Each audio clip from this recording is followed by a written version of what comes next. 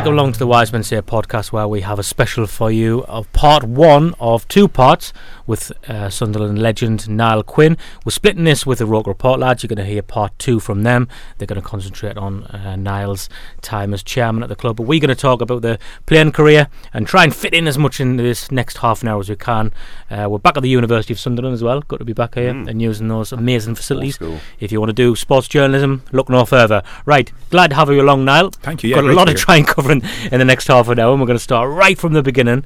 When you signed from Manchester City, you'd obviously been at Arsenal before that. You were how old at this time? 32-ish? 30? No, I was 29. 29. There's research for you. I've got pages full of research here, and then I thought I didn't even have his age on when he signed. Yeah, no, I was 29. I'd had a cruciate injury a couple of years earlier. I'd missed a World Cup, and I'd come back into the City team. I wasn't in favour. Paul Walsh and Uwe Rosler were the starting two, but we had a very bad start to the season.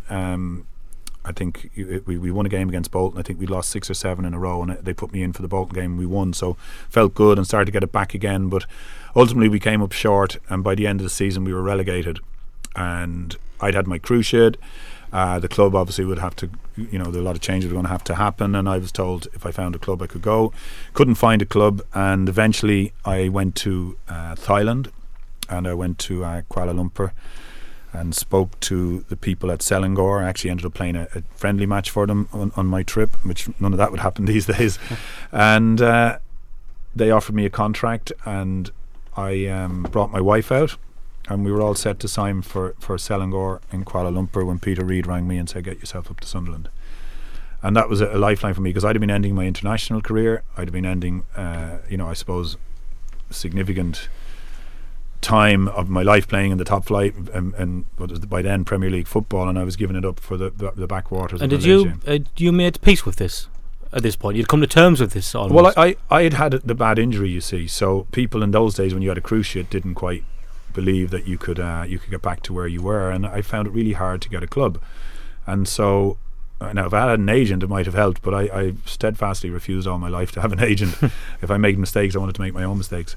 I think that helped me in becoming chairman, or wanting to become chairman, that I was able to believe in myself that I could do it. But anyway, going back to that point, I came home from Malaysia getting ready to go back out, and Peter Reid rang me and went, come up here, you don't want to be going to Malaysia, there's a bit of life left in you yet. And I drove up, met him, and we did the deal, and I was delighted. It was a big pay cut from where I was at Man City, but I was delighted to get that chance, and I repaid Peter by doing the other leg and getting a cruciate in my 5th game, I think. Well, just before that happened, I mean, you come off the bench in the first game against Leicester. You played well. I remember being in the full end as a kid, and I remember hitting the crossbar.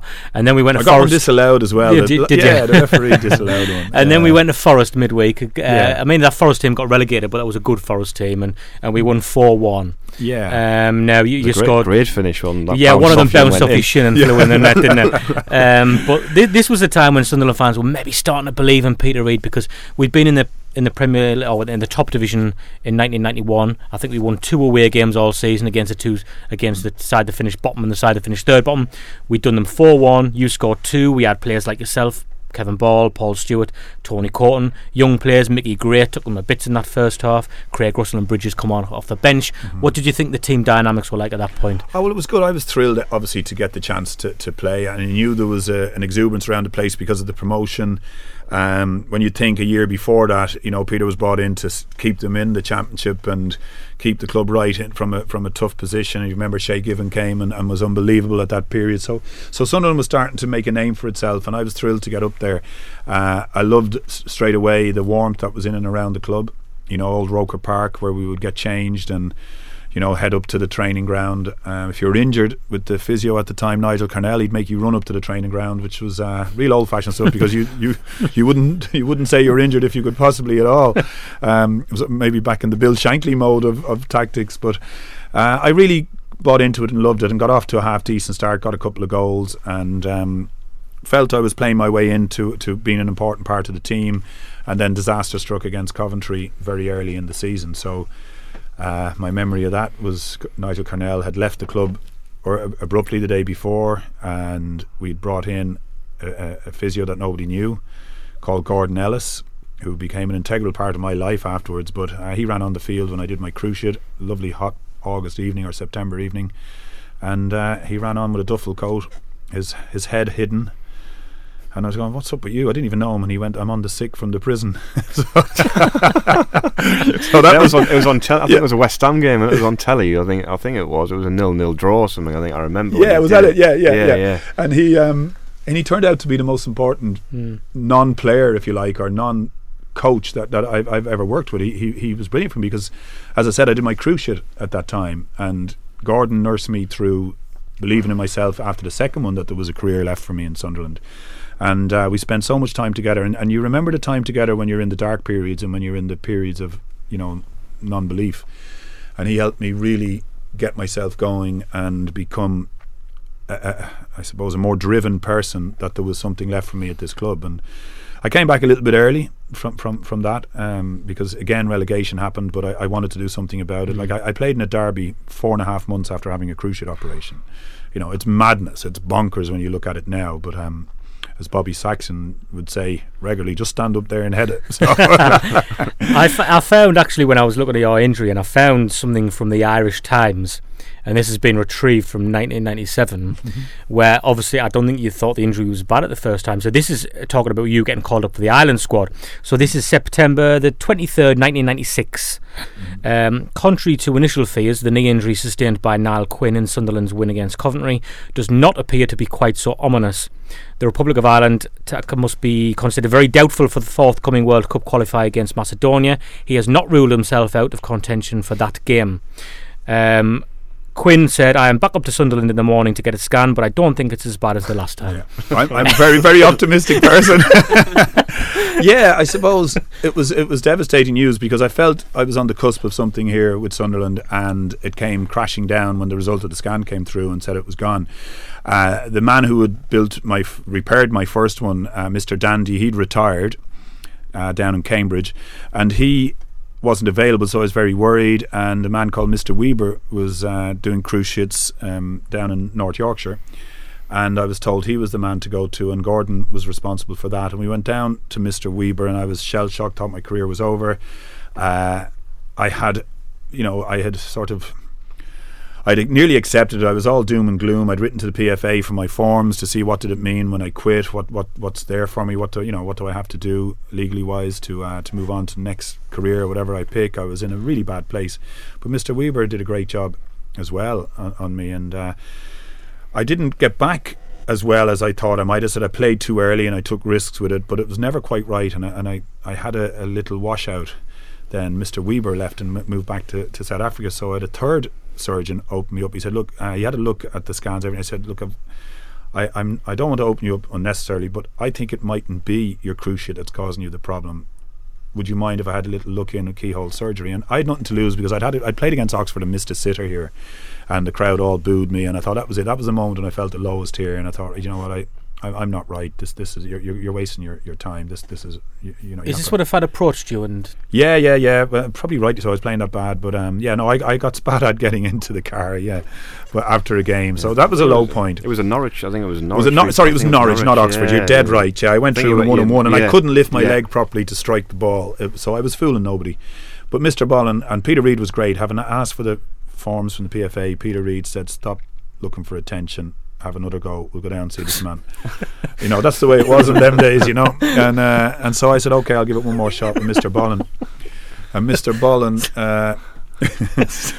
you can imagine reading.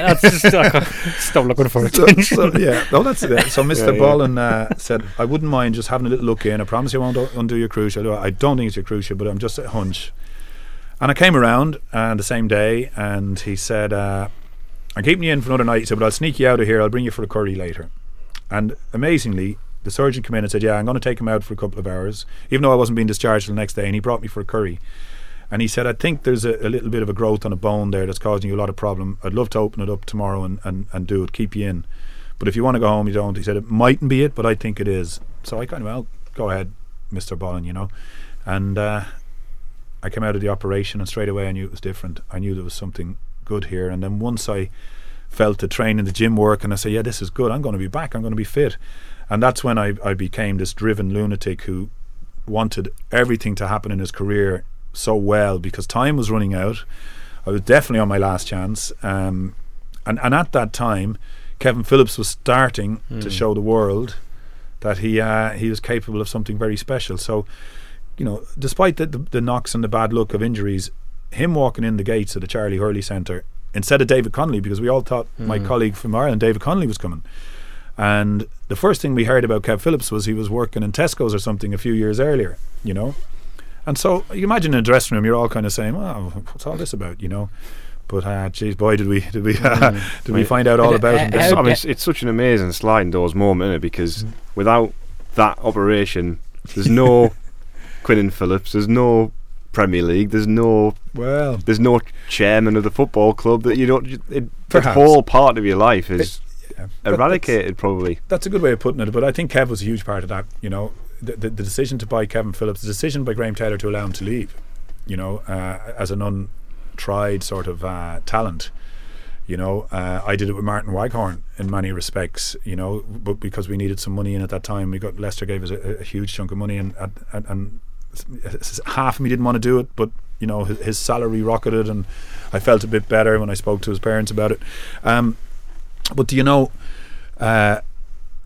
fate is an amazing thing, and if you believe in fate, and if you push yourself as hard as you can, and you practice really hard, and your mindset is strong, fate almost catches up with you and wants to come along for the journey. So I believed everything was possible in those few years, but I also had great fun during those few years, because the dressing room, the Sunderland dressing room in that period, was just unbelievable. It was the most incredible place to go to work every day and be part of. It was electric.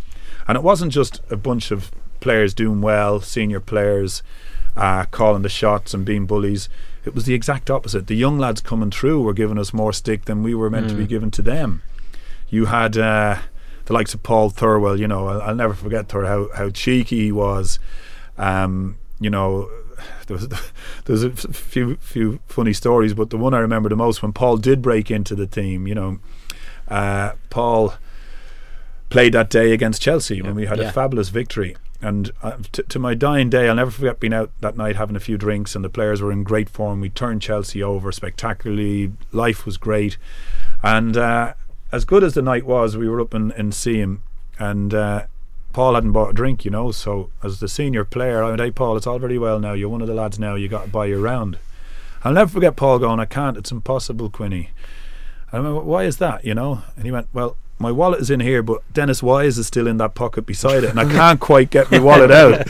And I thought, for a young kid in his first big moment to be saying that in front of everybody, and that just told you. So if the young lads are like that, and they're all pressing to get in and take your place, and if the senior lads are on their toes and being pushed by these guys, you've a wonderful ingredient, or a set of ingredients, like, you know, Bridgie, Danny Dicio, good players, and you know, Kev Phillips and I didn't have this for granted. We couldn't afford to go and have a couple of bad games. The most memorable game that in the season we won the league was a 7-0 against Oxford, and neither you or Phillips played in that game. Yes, that's right, Dicio, and it was amazing that day. Yeah, so that was the backup. And funny enough, you look at England now, loads of young players, just fearless, going through a journey that's just brilliant. They're in the English football is in a great place now, and there's no room for the 31-year-old, 32-year-old hanging on anymore. So you know, I wanted it desperately, and a lot of things happened for it to fall that way. That you know, things went, but the dressing room was vital. I met Don Hutchison, really best dressing room he's ever in, best time of his life. All of us, whenever we meet up, met Alex Ray today. I'll never forget it, man. How good was it? So much better than every other club we were ever at. So when I made the comment, I learnt my trade at Arsenal, became footballer at City, and fell in love with Sunderland. Sunderland got under my skin. It did for a lot more than me. It did for all of the people at that time, and it was an indomitable spirit. But life in the Northeast was brilliant then. You know, on the football front, Newcastle had a good team. I'm allowed to say that in this podcast. We'll cut that out. Yeah. Newcastle had a decent team. They were qualifying for Champions League. We had a decent team. Borough as well. Yeah, Borough had a very good team under Robbo, and like Kev was winning the Golden Boot. You know, the times were good. The Prime Minister was our local MP. You know, the Newcastle Falcons were a really good rugby team. There was lots of positives up here. Johnny Wilkinson, people like that were around, and it was a great place to be. So it wasn't just that Sunderland as a football team made it a great place for me. It was buying into the culture up here and being part of what was a really vibrant time. Just going back to before it started to take off, and that season when we got relegated, the last game of Roker Park and everything, almost just people forgot about it because we were in relegation trouble. How important was it at that time, in your opinion, the move to the Stadium of Light? Well, a lot of people question was it the right thing to do, because when you want to do something like that, you want full glitz and glamour going ahead and everybody in great form, but you couldn't have wrote the script any worse, really. We'll get relegated and move into a new stadium. So the new stadium at the time could hold 42,000 people. I think by the safety measures that were in Old Roker Park, by that stage we were down to nearly 20. Yeah, we were, yeah. And so we weren't always getting 20 in some of the matches. And how are we going to turn this around, having just been relegated? But therein lies Sunderland. A game against Ajax and the ticket mess, if you remember that one. And nobody knew actually how many were there, but it was full. But everyone enjoyed it. People were proud of it. And then suddenly we're playing championship games, and there's a type of crowds that should be in the Premier League. Yeah. And what's happening today, what happened at Christmas time this season, that incredible Sunderland love for their team comes up, and there was something tangible then to buy into as players, and Philip saw it. First night against City, he got 2. Yeah, and he and you got the first. I got the first. I think he got 1. Lee Clark got the other. I think. Yes. Oh, he got 1. Did he? Oh, sorry, Phillips. Yeah, I think he tells a story. He got 2. We try and write Clarkey out of everything, by the way. I think Phillips tells a story. He got 2. I remember the announcer on the night gave Clark's call to Phillips and Phillips called to Clark. He got them mixed up. Something like that. I do remember there was that, but I just felt. It was a turning point, and fair play to Bob Murray and everything that went into building that stadium and making it what it is and what it became. Questionable going from 42 to 49 might have just been a bridge too far. Peter Reid to this day will always say he had 3 players lined up for that money. That would have made all the difference. But it's been a pleasure to be on the playing journey on the administration side when I became chairman and what have you. But anything we point to and the good days and the good times, it's always because of the connection, and the fans have bought into it, and the fans are happy with it, and if you're doing it for them, they have you're lifted. You're 10 foot tall walking around day to day, go and collect the kids from school, whatever it was I was doing in those days. The pats on the back were coming left, right and centre. There's a game myself and Gareth always reference, and I apologise to our listeners. You wouldn't have played in it because you would have been injured. Well, our listeners will have heard us reference it so many times, but it's a very important turning point in Sunderland's fortune, particularly in that first season. We lose 4-0 at Reading. Peter Reid, fans want him out at this point. We drop, I think, to like mid-table, but fans want him out. The crowd for the game after that was something like 24,000. It dropped right down, and Peter Reid takes out a lot of players, and then he puts Mickey Gray left back, he puts in Craddock, he puts in Williams, he puts in Ray, and he puts in Alan Johnson, and he totally changed the dynamics of the team to suddenly this just attacking team. Yeah, because we were pretty a defensive side. We were happy. I can remember when I wasn't playing and I was injured and I was watching those games. Paul Stewart had this lone role when in the year that I got injured, and the next year I wasn't there, and it was just the ball was coming back into our half all the time. There was nothing cohesive about how we would make progress up the pitch, retain possession and create some chances.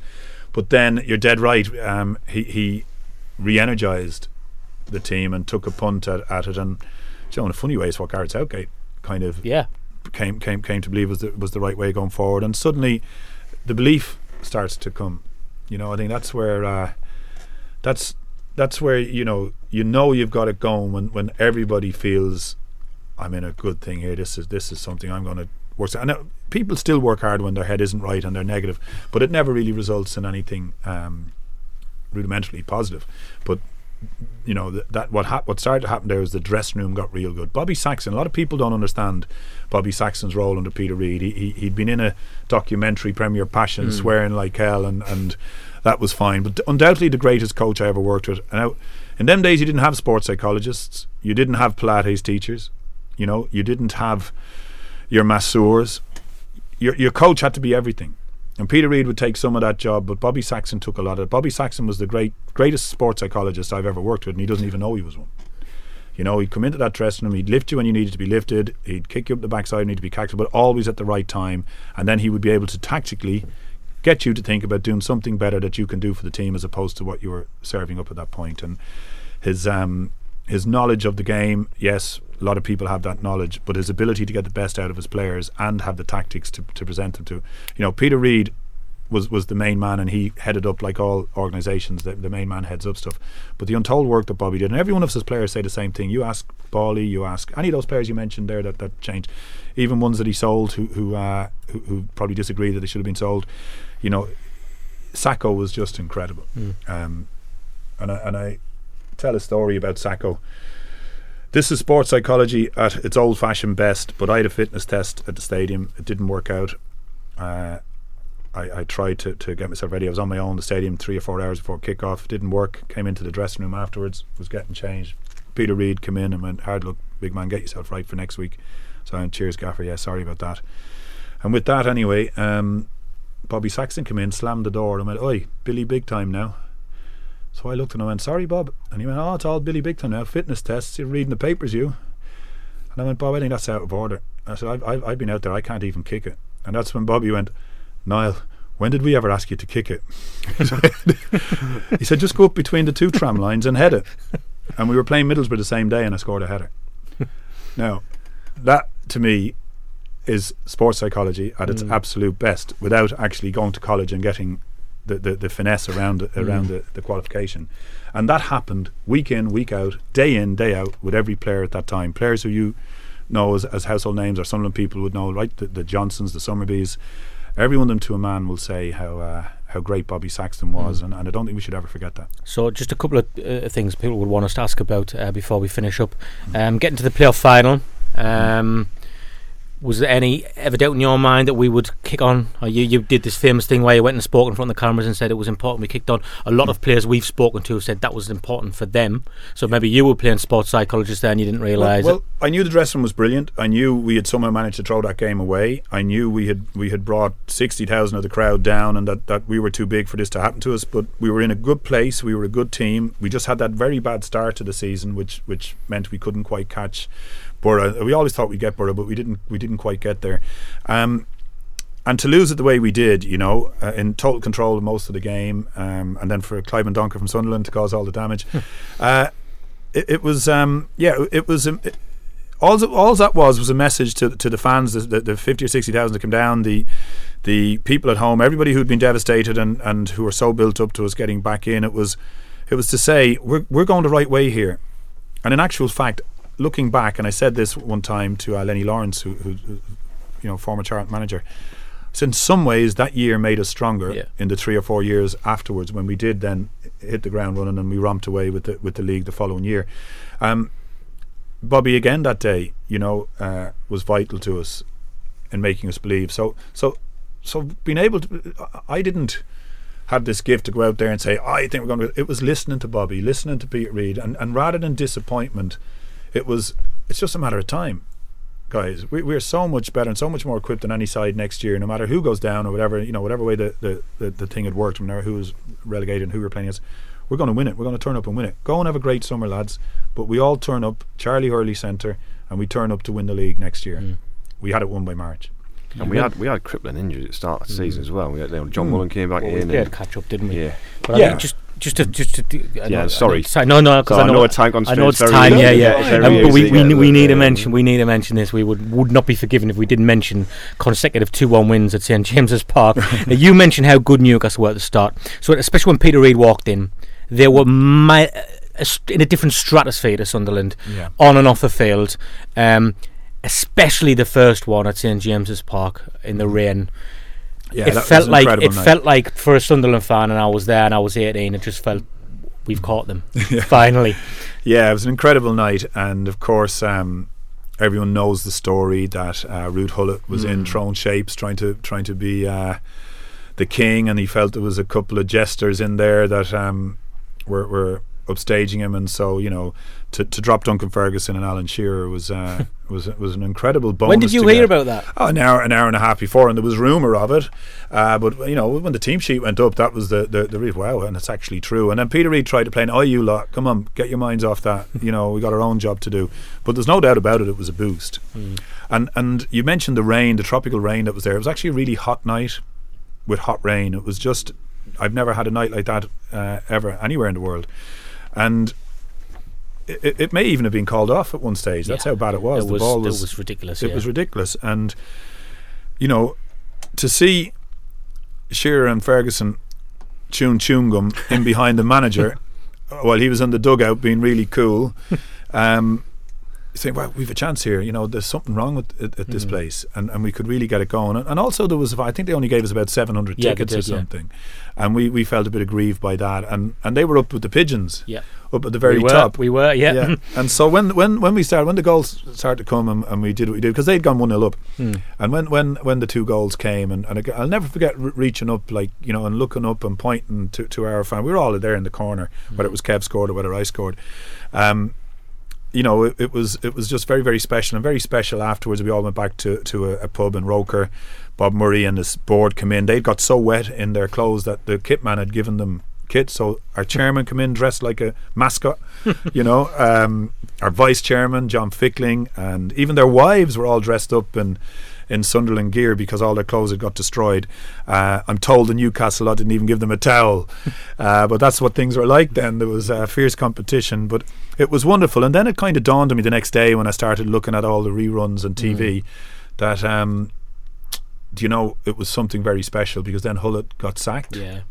And now you say, geez, we actually did something pretty good there now. And again, that was money, not money, but that was mental strength in the bank for us that we could call on for weeks to come, that we were on a high from it. You scored the winner the next year.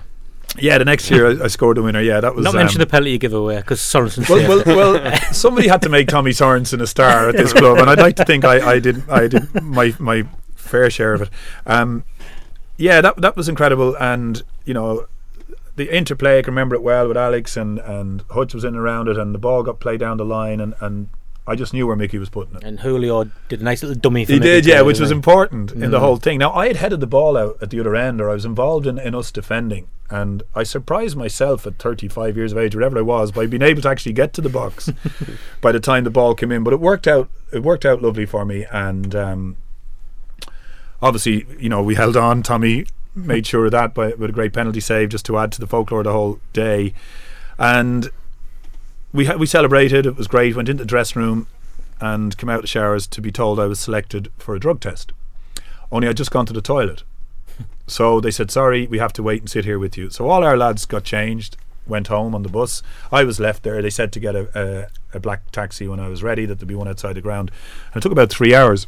And eventually I peed into the bottle. Everything was good.